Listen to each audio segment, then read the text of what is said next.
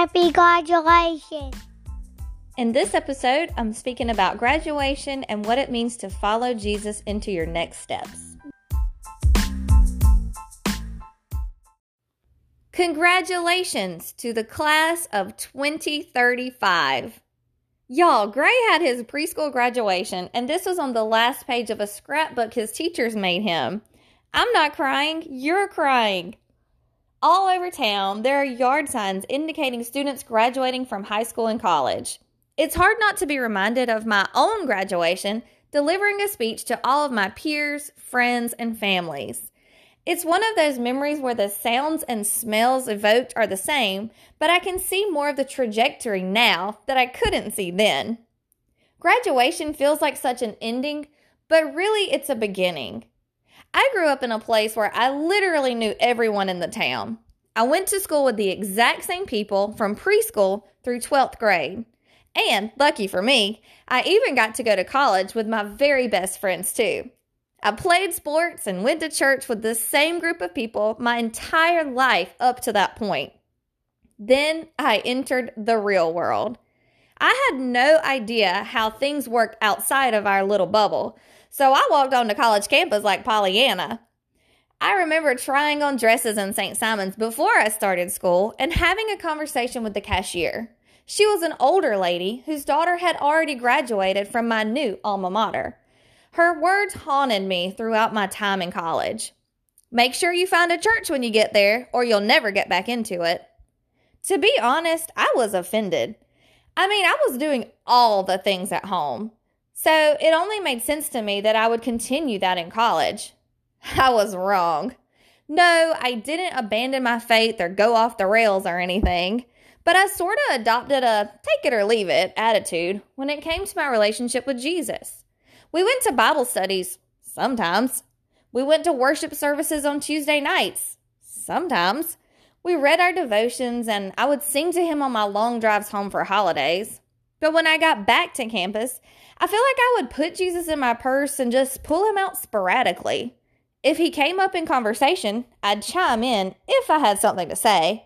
However, if I was hanging out with people who I didn't necessarily know believed in Christ or not, I would say to Jesus, "Hey, I'm just going to run in here real quick and be back later. Actually, you might want to crack the windows out here because it might be a while." I know y'all have stayed in the car while your mama ran into the store and you tried not to melt until she got back. And also, no, I do not leave my kids in the car. It got easier and easier, though, to leave Jesus tucked away somewhere. I was making good grades and good friends. I didn't really need him. Things were working themselves out. The culture around me said that I was doing it.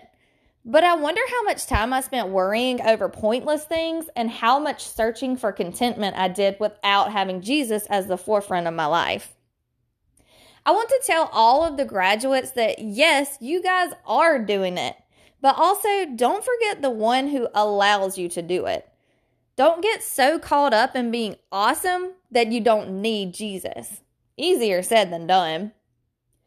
The Bible tells us that God hates this kind of lukewarm attitude. I get it. I kind of hate people that are lukewarm too. Yeah, we can hang out, unless I get a better offer. Sure, I'd love to help, but that's not something I'm passionate about right now. Really though, how many friendships or relationships have fallen by the wayside in your life because one or both of you are just kind of meh? You enjoy the time you spend together, but are equally fine not putting in the effort. They soon fizzle out. If we do not actively seek God, we will ourselves fizzle out. We will be unfulfilled and unable to rightly do the things we are called to do. Whether that is being a student, mom, spouse, worker, whatever, we won't be doing it well, and we certainly won't find the joy that comes only through Jesus as our Savior. I'm thankful for a God who is constantly inviting me to spend time with him. From sunrise to sunset, he creates beauty. It is all around us if we're paying attention. When we learn to leave everything in God's hands, we will eventually see God's hands in everything. So what I'm really trying to say is dedicate the time it takes to keep your relationship with Jesus. Keep doing your devotion books and going to worship services. Keep surrounding yourself with people who are on the same page as you about your faith. Whether you're graduating from high school and beginning your college journey, or whether you're graduating from a season of your life that has tested you physically, spiritually, and emotionally, remember what's important.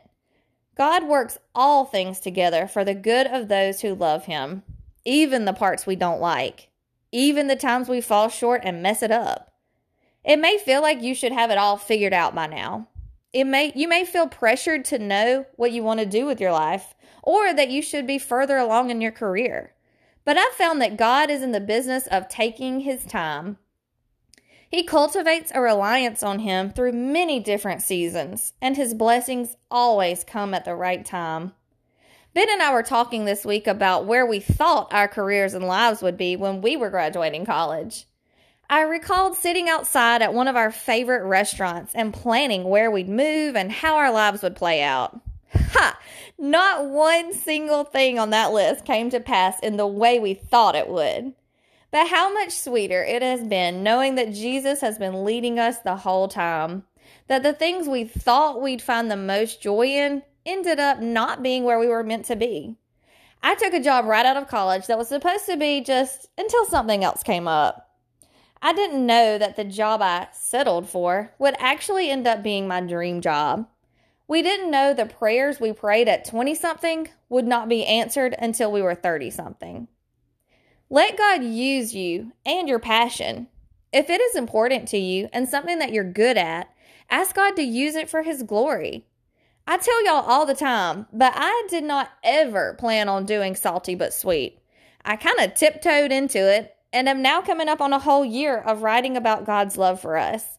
And even when I think some of the posts are lacking, I know that no breath is wasted when you speak about the goodness of the Lord. Don't say no to something just because it's different. Enjoy the season you're in, the beginning, the middle, the end. Trust God to lead you. Somebody, somewhere is depending on you to do what God has called you to do.